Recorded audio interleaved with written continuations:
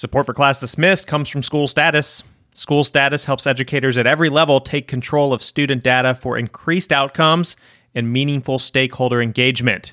Find out more at schoolstatus.com.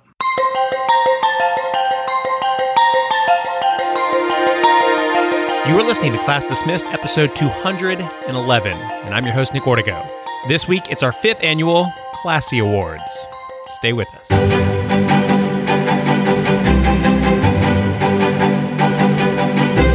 Class Dismissed is the podcast that inspires educators through story. Each week, we cover some of the hottest topics in news in the world of education.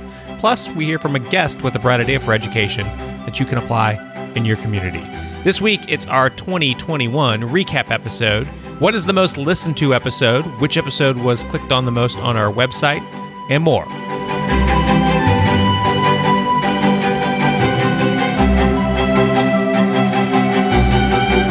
Hello, everybody. Nick Ortego here, and I'm joined by friend, Director of Curriculum and Instruction, and co-host Christina Pollard. Christina, how are you doing on this lovely December day?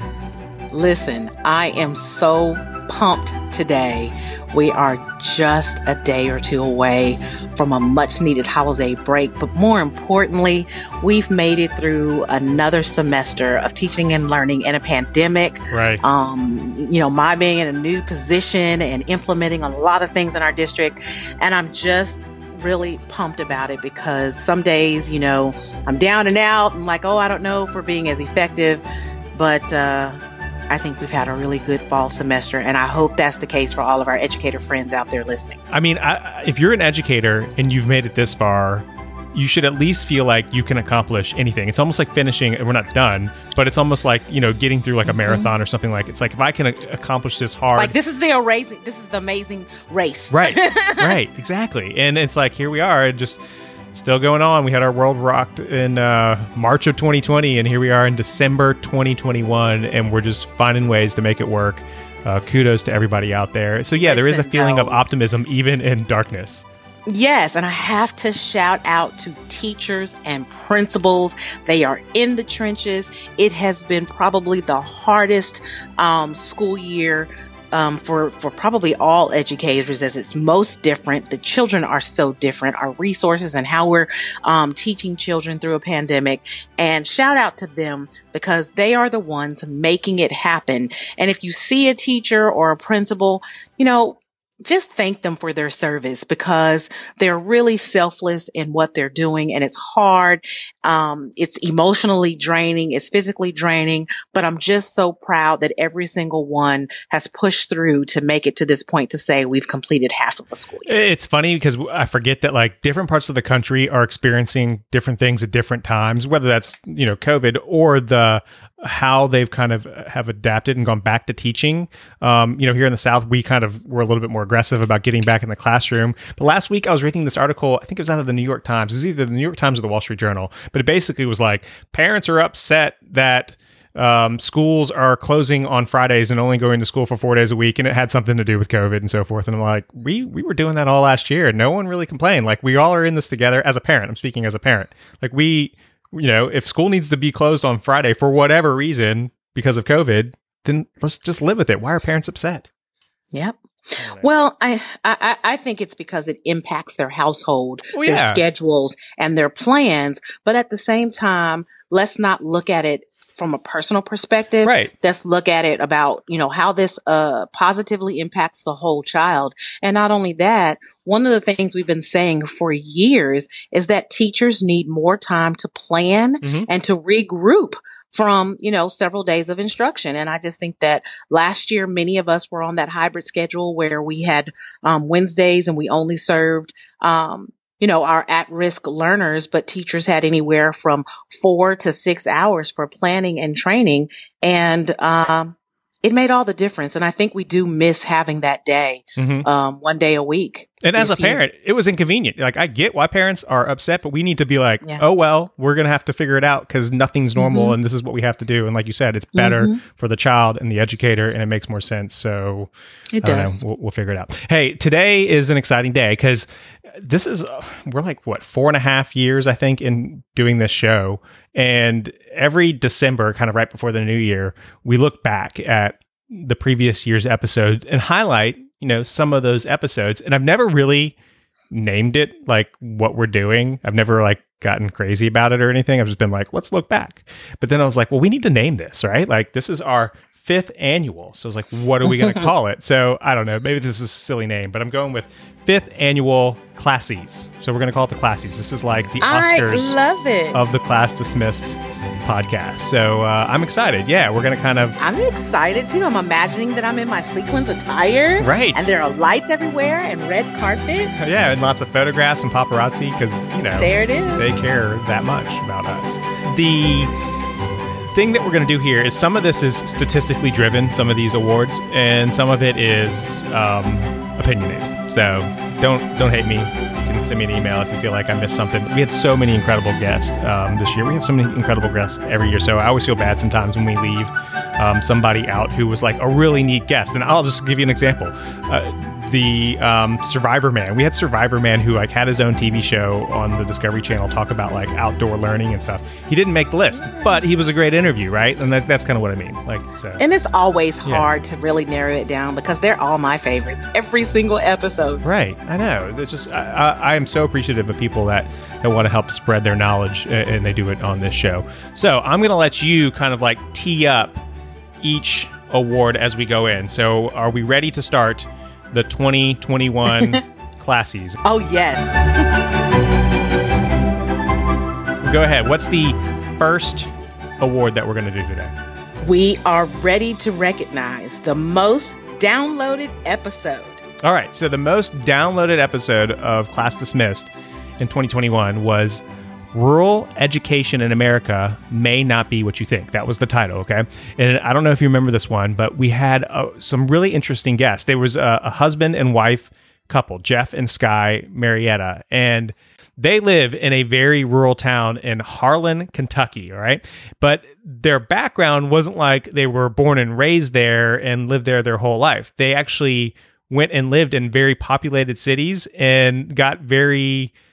fancy degrees. I mean, they went to Yale and Harvard combined, and then they actually moved back and have dedicated their lives and their time to educating in a place like Harlan, Kentucky. So they had this perspective about rural education in America that was unique, and they want people to know that rural education in America isn't necessarily what you may think it is. There's so much diversity in rural schools.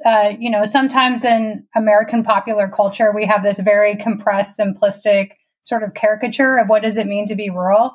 Rural doesn't necessarily mean white. It doesn't necessarily mean you're on a farmland. We have rural communities that populations change quickly, large immigrant populations. It could be anywhere from a place in Arkansas is going to be very different from a place that's in the Pacific Northwest versus in Appalachia. But there are some strengths that we see across them.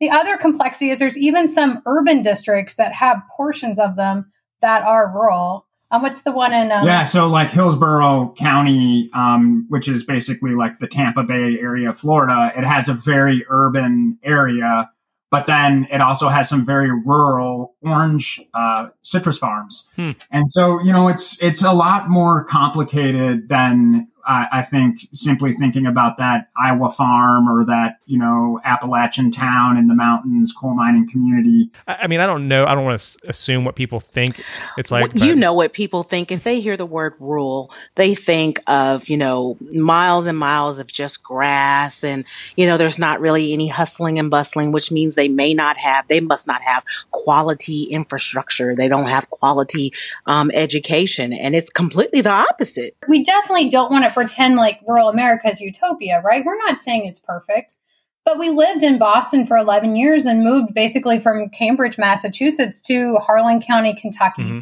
And fundamentally, at the end of the day, people are not that different at Harvard than they are in Harlan County. People have the same desires. People are interesting. They're intellectually challenging. The other thing, like I can say just from a personal level, like I grew up outside of Washington, D.C. in a big city. And I know you were in San Diego. And so like I moved to South Mississippi and I had my own biases when I came here in college. And some of the smartest people I know were educated in rural America here in Mississippi. That's true. And something else that they pointed out, though, is, students in rural areas, there's kind of a discrepancy in funding. They may not be as poor as we assume just because they're living in rural America, but because they're not as poor, they don't get all of the federal funding that many of the urban area schools with high poverty receive. And so although their families are doing well, they have great teachers in their school districts, there are some resources that they're missing. For instance, when this whole pandemic hit, we know rural America struggled because of poor infrastructure and access to internet. So I question, why aren't we just providing it for them? Right. Same thing in our rural areas here in Mississippi. Why aren't we just providing it for them? And so they made a really great point on that episode. Yep, no doubt. So I was excited to see that this one had so much interest because it was important to me. And I think I even opened up like saying like, we haven't really talked about rural education in America, even though we're based in a fairly rural area. We just hadn't really given it the focus that it probably deserves. And I was glad to see that people were interested and appreciated that. All right. So next award, go ahead. What's up next? Oh, our most clicked on article on the website. Okay. Yes. So this is the most clicked on article in 2021, but it could have been an older article. And that was the case with this one. The article was actually originally posted in November of 2020. But it was, I think she was 3 or 4 time guest on the show. She's been great, very popular amongst educators, Jennifer Saravallo. It was about her book, Connecting with Students Online, Strategies for Remote Teaching and Learning. When you can get kids in small groups and one-on-one, that's when they really come alive. That's when they smile. That's when you laugh together. That's when they work their hardest. That's when you can really hold them accountable to practicing the things that you're teaching. And so my preference would be to do more small groups and more one-on-one instruction synchronously, and then do more of the whole class, more of the curriculum-based lessons recorded. The other benefit to doing it recorded is that kids can watch and rewatch, and you can also develop a sort of like a library of little recorded lessons that you can send kids back to when you notice that they have issues. And I'm going to give you some behind the scenes stuff on this interview I had with her, because I might have even clipped it out when I actually went into editing and post. But there was somewhere in the conversation where we were recording this in 2020. And this was like right when we either just were starting to have a vaccine or we were getting close or something. And I said, you're doing this book and, but do you like expect that we'll even need this in late 2021? Or, might we still need it? Anyways, I kind of sounded pessimistic about like where we were. And she kind of got mad at me. She was like, Nick, I am optimistic that we are not going to still be like this in late 2021. There's a vaccine and stuff. And I might have just like clipped all of that out. I can't even remember if it's actually in the show.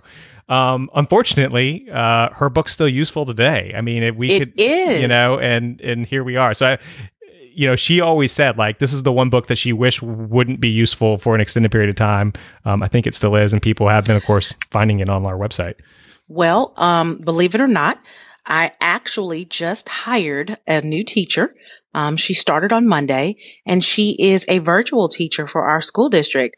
And going through our classes, now I'm excited because I'm actually going to order 3 more copies of this book and make sure that my virtual teachers have access to this book. And so I'm so glad that we're reviewing it. And she's right. It will be around for a long time, in my opinion. I don't think virtual learning is ever going to go away. I think that it pushed us in a direction where we needed to be a long time ago, to be honest. And I just think that her book is extremely helpful. Whatever Jennifer Saravallo does, like, turns to gold, especially when she comes on our show. Like, she's come on and talked about her reading strategies book, her writing strategies book, and understanding text and readers. And she just has this like cult following. I think she's based in New Jersey or somewhere up in the Northeast. And she just turns out if you're like a organized and precise person, her content just really will probably speak to you as an educator. So definitely check her out. So what's the next award that we have for our 2021 classes?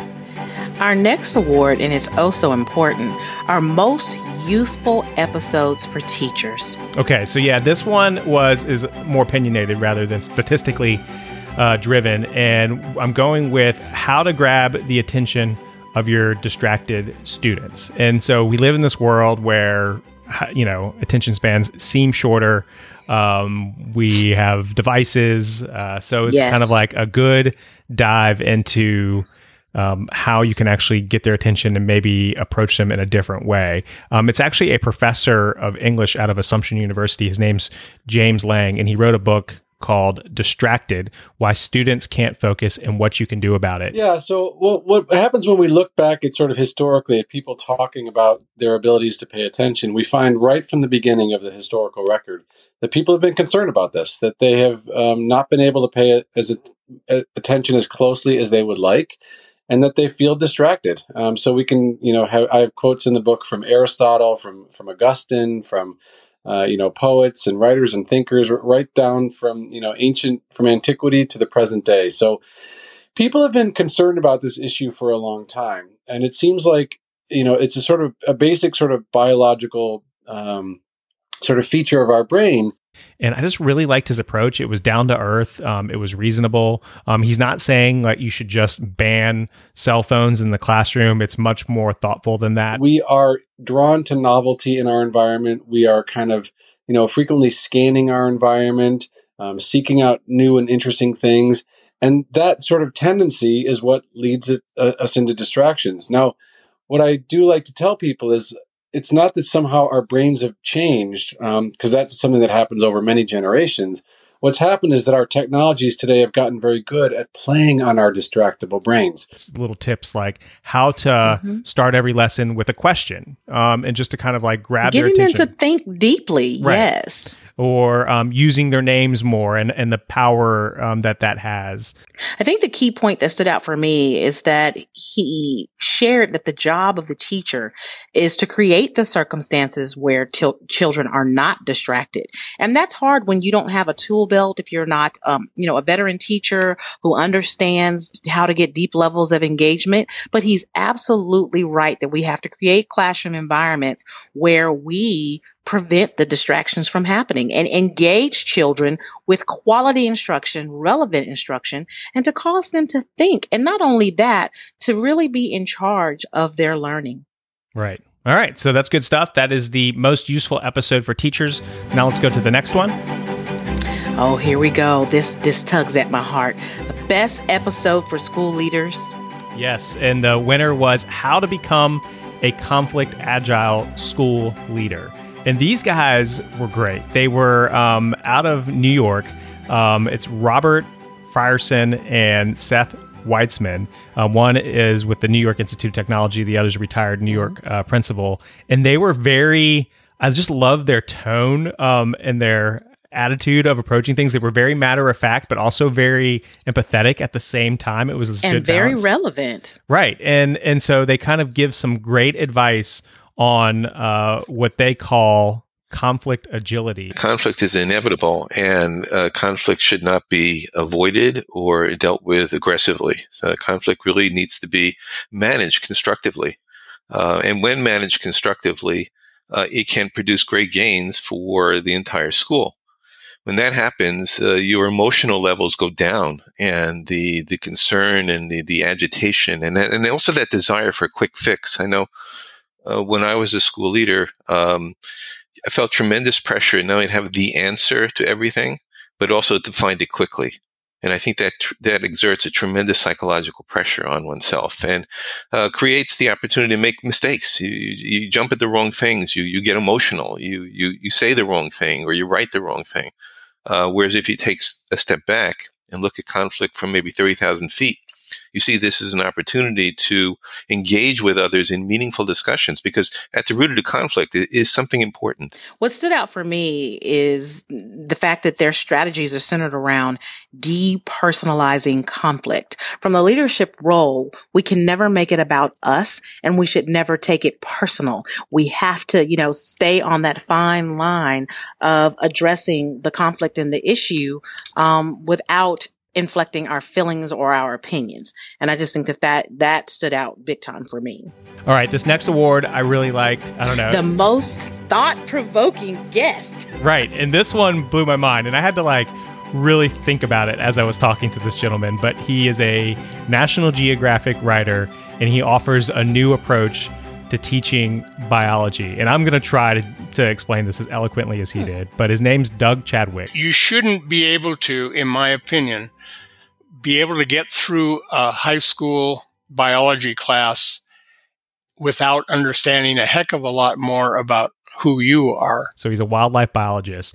And I mean, so he's been out in the field, photographing and writing about grizzly bears and whales and wolverines. And just, he has this really great history of studying animals. But his new mission is really about how we need to rethink of how we as humans are kind of fit into the community, nature, everything around us. It hit me, I guess, made me feel like I'm pretty slow. It takes, what do I need? A sledgehammer up alongside the head. I don't have time to write about all the species one by one, all the wild places one by one that need attention and a little more help to survive the current 8 billion people and their activities in the world. And so I thought, I don't know of a bigger subject than what's the nature of nature and what's the nature of nature in us. But I thought, again, until we understand that, then I'm out putting my finger in holes in the dike, as is every other conservationist. And I think we need a much more sweeping change in the way we think about ourselves and the importance of nature. That it's not a hobby. It's not a special interest. It's not a good thing to do because you like antiquities or, any of the other ways we perceive nature as sort of a luxury. He thinks that the only way we're going to do this and actually maybe have a different thought process when it comes to things like climate change is if we start teaching kids in the K through 12 classroom, in the science room, how we're basically the same. We have the same DNA as so many other things. Like, for example, like he says, the one thing that kind of will make you say, what? He says, have the same DNA. We are 23% a wine grape. Like, it's the same DNA. Yes. Or next step, he could say we're 99% of our genetic makeup is no different than a chimpanzee or bonobo. So if once we start to think that way, that we're all one, we're all this giant organism, we may look at the rest of the world differently. Yeah. And, I also think that the point he drove home about when children leave a science class, specifically biology, they should not only understand the biological concepts, but they should know more about who they are. And so to me, that's all about your approach to teaching science. And, that's a shift in thinking. Yeah. I mean, we as humans, I think we have the tendency, it's almost like we're programmed to think like, we're dominant and everything, bows to us. But I think his point's a little different. And the name of his book, again, the author is Douglas Chadwick. His book is called 4/5 a Grizzly Bear, because we are basically have the same genetic makeup as 4/5 of a grizzly bear. So, and I love the cover photo. yeah, it really is great. Interesting interview. And he was so humble because he's like, look, I'm not a teacher. I don't want to tell these people, how they should be teaching, but this is what I think. Like, this is what we're missing. So it was really neat to kind of hear his delivery, because he was more of a wildlife biologist than he was a K through 12 teacher. Well, our next award is right in your corner, one of your loves, Best EdTech Pitch. Yes, this one actually is, full disclosure, the Class Dismiss sponsor. But and I will give honorable mention. There we had another really good one that I almost gave it to, which was related to a competition for the TI calculator. So that's a good one too. But this one, the reason I grabbed it is because it's so relevant to the time. School Status, our sponsor, and the title is Contact Tracing at School. There's a tool for that, and it relates to the fact that they added to their existing software, which is communications and data analytics. They basically added some buttons that allows you to quickly contact trace in the classroom. Basically, we wanted a way for someone to log into our software to find a student. My daughter's name is Sloan Davis, so let's find Sloan Davis, and then let's click a button and find all of the students that they may have come in contact with based on their schedule. Right. And so it's not like you can't ever just say based on walking past in the hallway, but I guess you're actually like driving into like which classes has this child been in? Correct. Which classes the child have been in, and if they put their extracurriculars on their schedule as well, or their buses or things like that. We can also tell, like, what is the bus that they've been in contact with. If they are on the football team, let's look at that. And so this is really a starting place. It's not really, we call it a contact tracing report. It's not really like point and click contact tracing, because that really technology doesn't exist today. It requires a human element. Right. We just want to give them a place to start. That is just so helpful, because one, when you do it by paper, you have to, be worried about privacy and the protection of that information. Having it all housed in this platform allows you to have access to it anywhere, but only if you have access to the platform. So it's safe and it's quick. It's quickly accessible. I also love just one specific piece of it is how teachers can create seating charts within this platform to be able to, get to that contact trace information really quickly. Yeah. We've actually had to use it here in our school district. The reason I knew it was important too is because I know that they picked up a client, and I won't say the specific school district, but it was in California, and they bought the product just for contact tracing. Like, they needed a solution. They found that School Status had the solution. And I mean, it sounds funny because they offer so many other tools, but it was specifically the contact tracing. They needed something to do that with. So anyways, that's our 2021 Classies. Such a great year. Again, very appreciative of all the guests and all the listeners out there. We hope to continue it into 2022. That's going to do it for this episode of Class Dismissed. If you want to send us an idea or comment, remember you can always email us at info@classdismissedpodcast.com or tweet us at classdismiss. We're here to support educators, but we need your support as well, so please subscribe to the show, and we'd also appreciate it if you could leave us a 5-star review on iTunes. On behalf of all the good people working at School Status and Christina, representing all those educators out there, thank you for listening. I'm Nick Ortego, and I'll talk with you next week. Class dismissed.